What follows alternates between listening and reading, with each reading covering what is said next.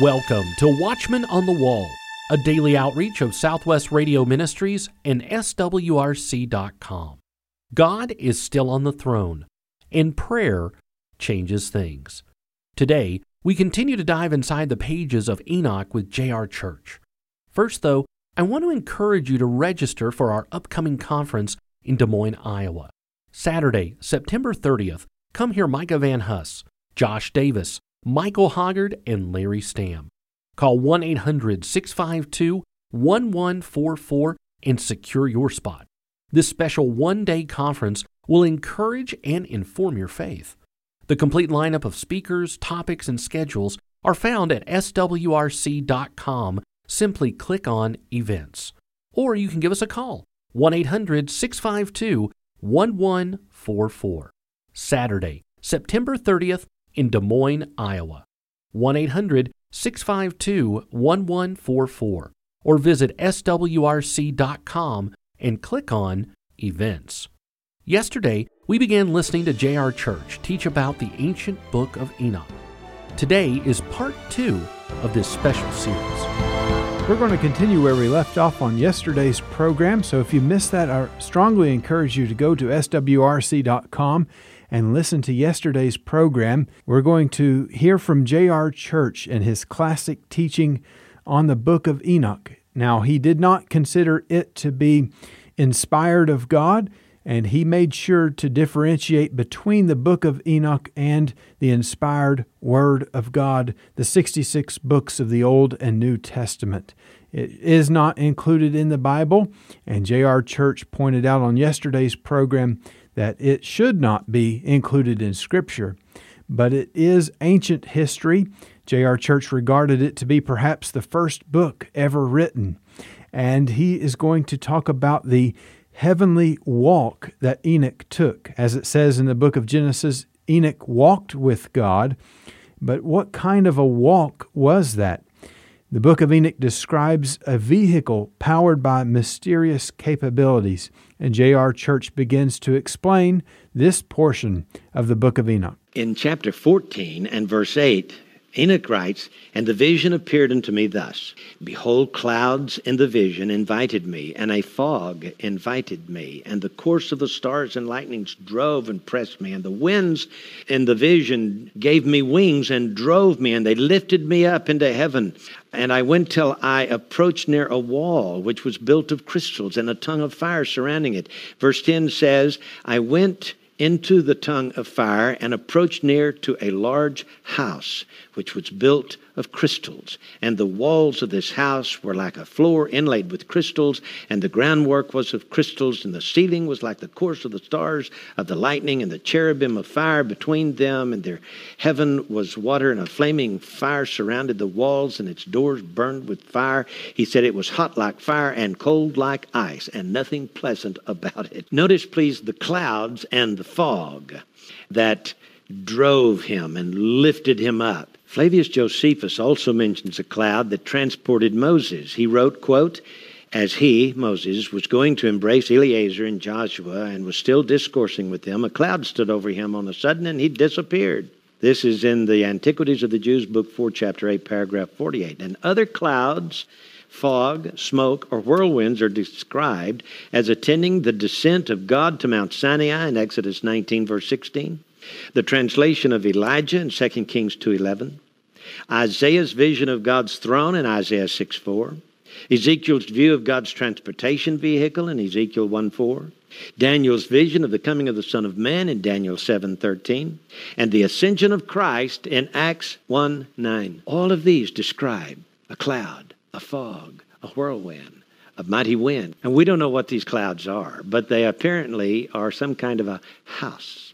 So he begins to describe this thing. He says its walls consisted of inlaid crystal-like surface with tongues of fire surrounding it. And then Enoch said the ceiling was like the course of the stars and of the lightning, and the cherubim of fire were between them, and their heaven was water. Forgive me for my human way of trying to describe what he saw, but this is my best shot at it, okay? I've written, I imagine Enoch describing a series of video monitors whose screens appear transparent as heaven or the sky, whose surface seemed reflective, similar to the surface of water or glass. These could be used for navigating through the universe, that is the course of the stars, and the cherubim could be the navigators, angels sitting at consoles piloting the vehicle. Just seems that this is what he was trying to describe. Now he says it was as hot as fire and cold as ice.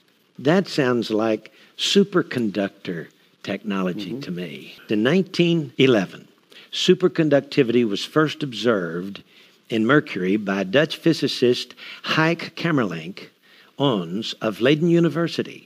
When he cooled it to the temperature of liquid helium, 4 degrees Kelvin, that is minus 452 degrees Fahrenheit, its resistance suddenly disappeared. The Kelvin scale represented an absolute scale of temperature. Thus, it was necessary for Mr. Ons to come within 4 degrees of the coldest temperature that was theoretically attainable to witness the phenomena of superconductivity. Later in 1913, he won a Nobel Prize for this. On his tour, Enoch begins to see mountain ranges and observes a sunset. Then a series of volcanoes is described as a mountain chain of 7 mountains.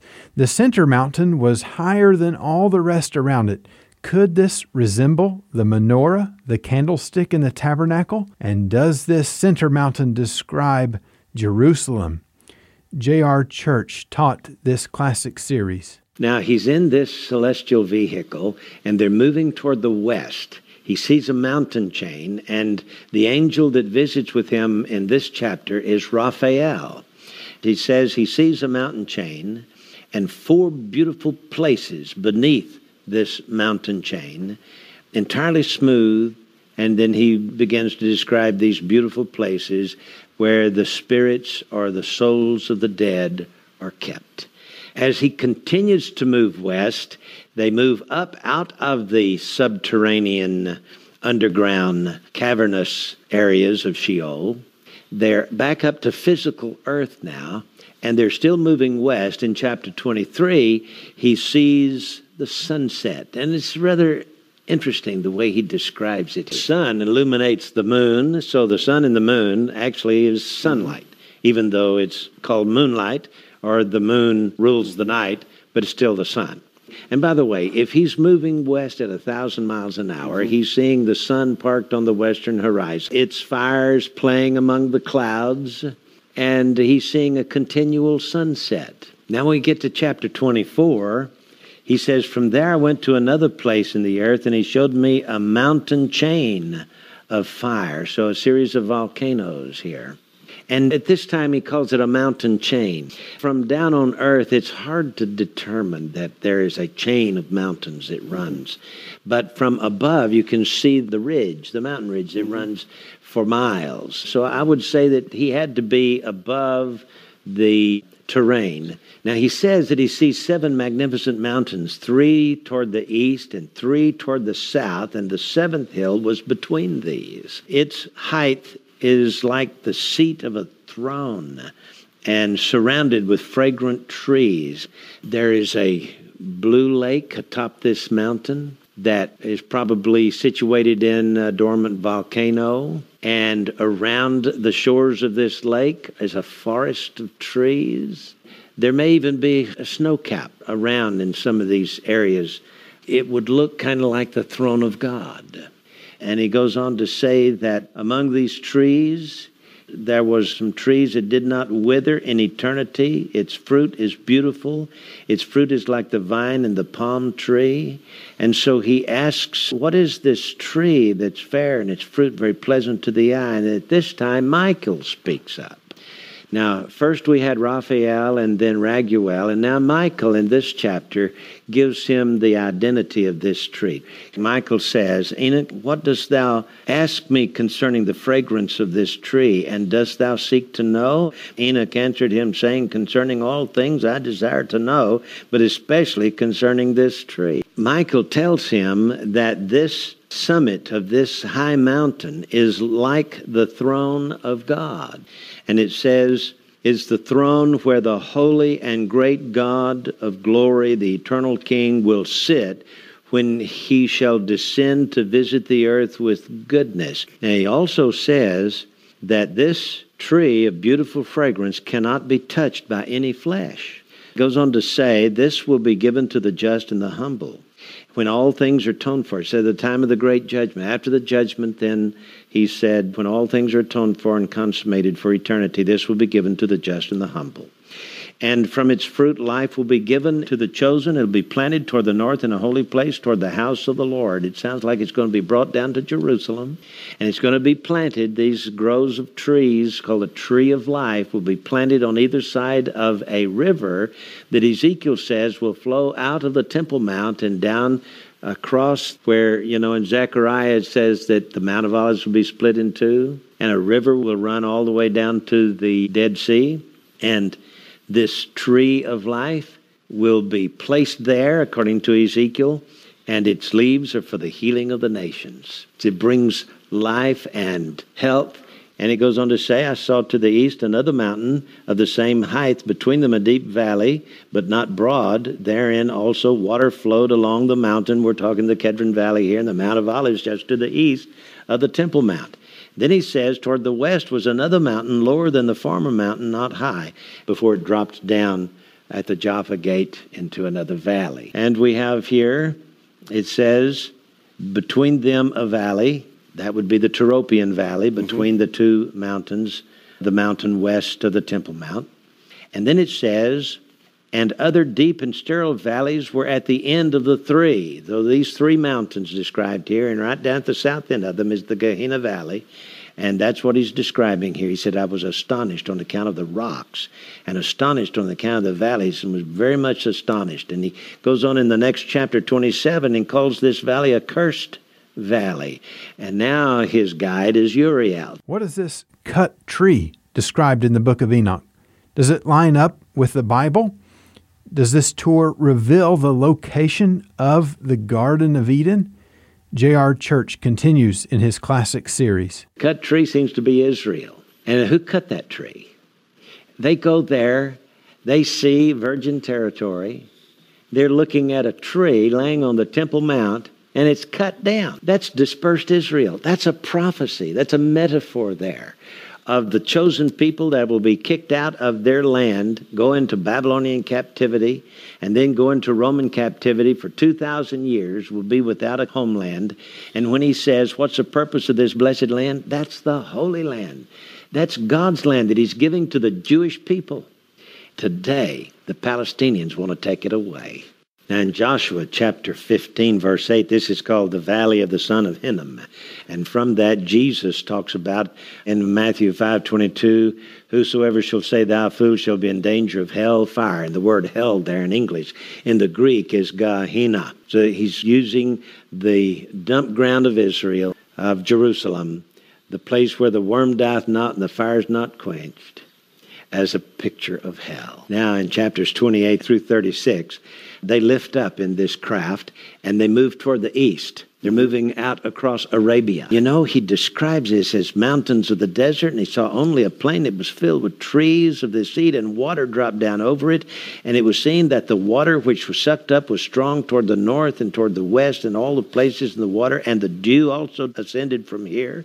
In other words, it's a rainforest that today is the desert of Saudi Arabia. In chapter 29, they go east of the mountains. They see the trees of judgment. They see frankincense and myrrh and cinnamon. Those are plants and trees that grow in Arabia all the way to India, east of Jerusalem to this very day. Then they fly across this rainforest and come to the waters of what they call here in the Ethiopian version, the Eritrean Sea. Well, everything east of Ethiopia was the Eritrean Sea. Mm-hmm. That's where the Somali pirates are working today. That day, I think from the description here, they fly out over the waters of the Persian Gulf because they turn northward here and go to the Garden of Justice, or in one translation, the Garden of Righteousness. And so they fly across the Arabian Peninsula, the area that was once a rainforest. They get to this sea body of water. They turn north and go up the Tigris-Euphrates River Valley area to the Garden of Eden, where he sees the tree of wisdom in chapter 32. Raphael tells him, this is the tree of wisdom for which thy old father, Adam, and thy aged mother, Eve, and that means they're both still alive at this time, ate and learned wisdom, and their eyes were open. They learned that they were naked and driven out of the garden. So he sees this tree of the knowledge of good and evil. He describes it like the carob tree and the grape. And both of those, by the way, are delicious. We're listening to a classic recording of J.R. Church as he taught on the book of Enoch. He considered it to be the first book ever written. Now, of course, as we've said numerous times, he did not think that it should be included in Scripture. He did not consider it to be inspired of God, but yet he thought that it was fascinating to see the eschatological themes portrayed through the book of Enoch, as well as many other mysterious things that it explains. And so we have available for you from our ministry J.R. Church's commentary, over 300 pages in length, on the book of Enoch, and it's 108 chapters. And so that's available from our ministry for a gift of $24. We also have 5 hours of J.R. Church teaching on 4 audio CDs available for a gift of $20 to our ministry. And we also have a DVD set available for $20 on Enoch, the first book ever written. Now you can get the book, the CD, and the DVD from our ministry for a gift of $45. And that's available by calling us at 1-800-652-1144 or by visiting us online at swrc.com. Does the book of Enoch describe the Messiah, the eschatological framework that is going to come at the end of the age with judgment, with heaven, and with the eternal state, and with the millennium? J.R. Church taught it this way in this classic series. Enoch has 3 visions. Here's the first vision. Beginning in chapter 38, verse 1, it says, first of 3 parables. When the congregation of the just shall appear, and sinners are condemned because of their sins and expelled from the face of the earth, and when the just one shall appear in the presence of the just who are chosen, whose deeds hang on the Lord of the spirits. He's taking us to the future, to the time when the congregation of the righteous shall appear. To me, this sounds like rapture, when we appear before the throne of God in heaven. And the just one, the Messiah, appears in the presence of the just who are chosen. That's the saints. Enoch goes to the future, to the end of days, and he sees the throne of God. And he sees the saints standing before the throne of God. And he sees the Lord Jesus Christ. Though he does not know who he is, he knows only that he is the Messiah, the anointed one. But his name is withheld, as we shall see during these parables. He says here, when he comes down to the sinners, he asks the question, where will be the habitation of the sinners, and where the resting places of those who have denied the Lord of the spirits? And he says, it were better had they not been born. That's quoted in the Bible. Now remember, there were several fragments of the books of Enoch found among the Dead Sea Scrolls. So we know they existed back in the 1st century. They could not have possibly been a later writing. There's some who suggest that Enoch was written during the days of the Hasmoneans, 150 years BC. Not so. Could not possibly have been. Notice he speaks of the Messiah. He talks about him and the just who are chosen. The just have the connotation of grace there because they are forgiven by the Messiah. They don't work their way to heaven. They are made just as if they had never sinned. They are called just.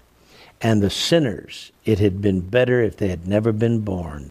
And then he says in verse 4, from that time those who hold the earth or who possess the earth will not be powerful and exalted. In verse 5, and the mighty kings will perish at that time and will be given over into the hands of the just and the holy. So in other words, there is a time when the rulers of this world and their economic possessors of the earth, that is the international banking cartel and all the politicians, will be removed from this earth, and the governments and the earth will be turned over to the righteous, and we shall rule and reign with Christ. Listen to verse 6. And from that time on, no one can ask for mercy from the Lord. for their lives have ended. We see that there's coming a time when the wicked will not be forgiven. They will not have an opportunity to repent and ask for forgiveness because their lives have ended. It's incredible that this should be written even before Noah's flood. This should be written when Adam's about 650 years old. And then he says that the saints with the Messiah will descend from heaven and dwell upon the earth among the redeemed children of men. He says in chapter 39, verse 1, it'll come to pass in those days that the chosen and holy children will descend from the high heavens, and their seed will become one with the children of men. In other words, the immortals will live among the mortals for that 1,000-year reign of Christ. For him to say this so early in the history of the human race is just remarkable to me. Now Enoch is in heaven and sees the sun and the moon and the stars and the constellations. And he asks a fascinating question here. Is the gospel written in the stars? J.R. Church unpacked this for us in this classic series. I want you to notice in verse 8, Enoch says, "Here I desired to dwell, and my soul longed for this place." I can just imagine that Enoch walked up and down the streets and he saw the mansions where the saints lived, and I can just imagine Enoch saying, "Oh, I'd love to live here." Now in chapter 41, we come to these verses. He says in verse 1, "After this I saw all the secrets of heaven, and the kingdom as it is divided, and how the deeds of men are weighed upon scales." You know, all the way from the ancient constellation of Libra to the pages of the Bible where Belshazzar is told art weighed in the balances and are found wanting. We have this same concept. The idea of judgment and these scales come to us all the way from the days of Enoch in the first millennium. Then he says he saw the secrets of the lightning and the thunder, the secrets of the cloud and the dew, of hail and fog and clouds. And he says, I saw the repositories of the sun and moon. What he's saying here is that lightning and thunder and weather are caused by the sun and the moon. How did he know that? In chapter 43, we have this statement. He said to me, the Lord of the spirits has showed thee a picture of them. Up here in verse 2 it says, they were weighed in the scales of justice according to their light, according to the width of their places, the day of their appearance and their courses. And in verse 1 he says, I saw the lightning and the stars of heaven, and he called them all by their names. Now, basically what he's saying here is there are constellations out there that God laid out to tell the story of the age of grace. He's saying that Virgo is the virgin that brings forth the Son of God, and Libra is the scales of justice, and Scorpio, the scorpion, once portrayed as a serpent, shows the battle between Christ and Satan. And Sagittarius, Christ is the archer, aims at the heart of Scorpio. As we wind our time in the book of Enoch to a close, J.R. Church says that Enoch reveals the Messiah. Let's listen to this important section out of the book of Enoch. I want you to notice that of all of the things that we have studied in the past, his walking with angels, his trip in a celestial vehicle, here, Enoch is describing the Messiah, his person, his pre-existence, his coming to establish the Messianic kingdom. This is a fascinating read. Chapter 45, this is the second parable concerning those who deny the name of the dwelling place of the holy. That's heaven. Well, Enoch lets us know early on. Adam is 686 years old when Enoch begins to walk with God. And so he is describing these in the days of Enoch's last 240 years that Adam lived. And he's saying that there is a heaven. There is an eternal existence apart from our time-space continuum. And he says that the sinners deny this. He says they will not ascend to heaven and will not come on the earth. Such will be the portion of the sinners who deny the name of the Lord of the spirits, and who are thus preserved to the day of suffering. And so in verse 3 he says, on that day, the chosen one. Oh, there is a chosen one. This is the Messiah. He says the chosen one will sit upon the throne of glory, and will choose among their deeds in places without number, and their spirit will become strong. That's the spirit of the saints. Will become strong in them when they see my chosen one and those who have called upon my holy and glorious name. That's how you get saved. There is none other name under heaven given among men whereby we must be saved. And it goes on to say, in that day I will cause my chosen one, the Messiah, to dwell among them, the saints, and will transform heaven and make it a blessing and a light eternally. And I will transform the earth and make it a blessing, and will cause my chosen ones to dwell thereon. And those who have committed sins and crimes will not step on it. For I have seen and satisfied with peace my just ones, and have placed them before me. But for the sinners there awaits before me a judgment, that I may destroy them from the face of the earth.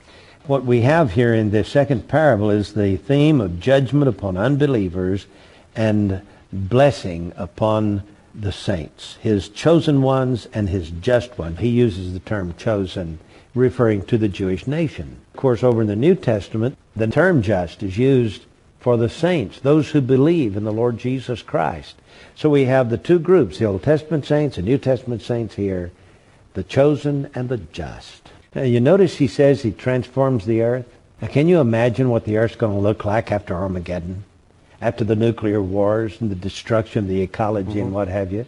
The battle of Armageddon will leave every mountain leveled, islands disappear, cities, every wall will fall. It'll be nothing but a planet of rubble. But he's going to transform it and make a messianic kingdom. You know, utopia at last is coming to this planet when the saints return with the Messiah.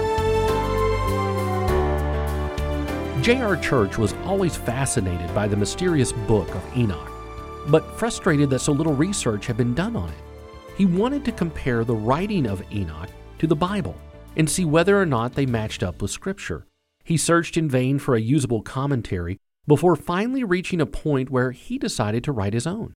The results of his curiosity and his advanced understanding of the Bible, science, archaeology, and history resulted in the amazing book and DVD series entitled Enoch, the first book ever written. Ascribed to Enoch, the great-grandfather of Noah, the prophecies of the book reach all the way to the latter days and the tribulation period. No doubt, the book of Enoch is the stuff of legend brought back from the days of old. Today, you can have J.R. Church's extensive teaching on the book of Enoch. We have J.R. Church's book, Enoch, the first book ever written, his teaching DVD series of the same name, and his complete audio teaching on CD. All three resources are available today when you call 1-800-652-1144. That's 1-800-652-1144. Or you can order this collection at our website, swrc.com. That's swrc.com. Watchman on the Wall is a production of Southwest Radio Ministries and is supported by faithful listeners like you. Visit swrc.com.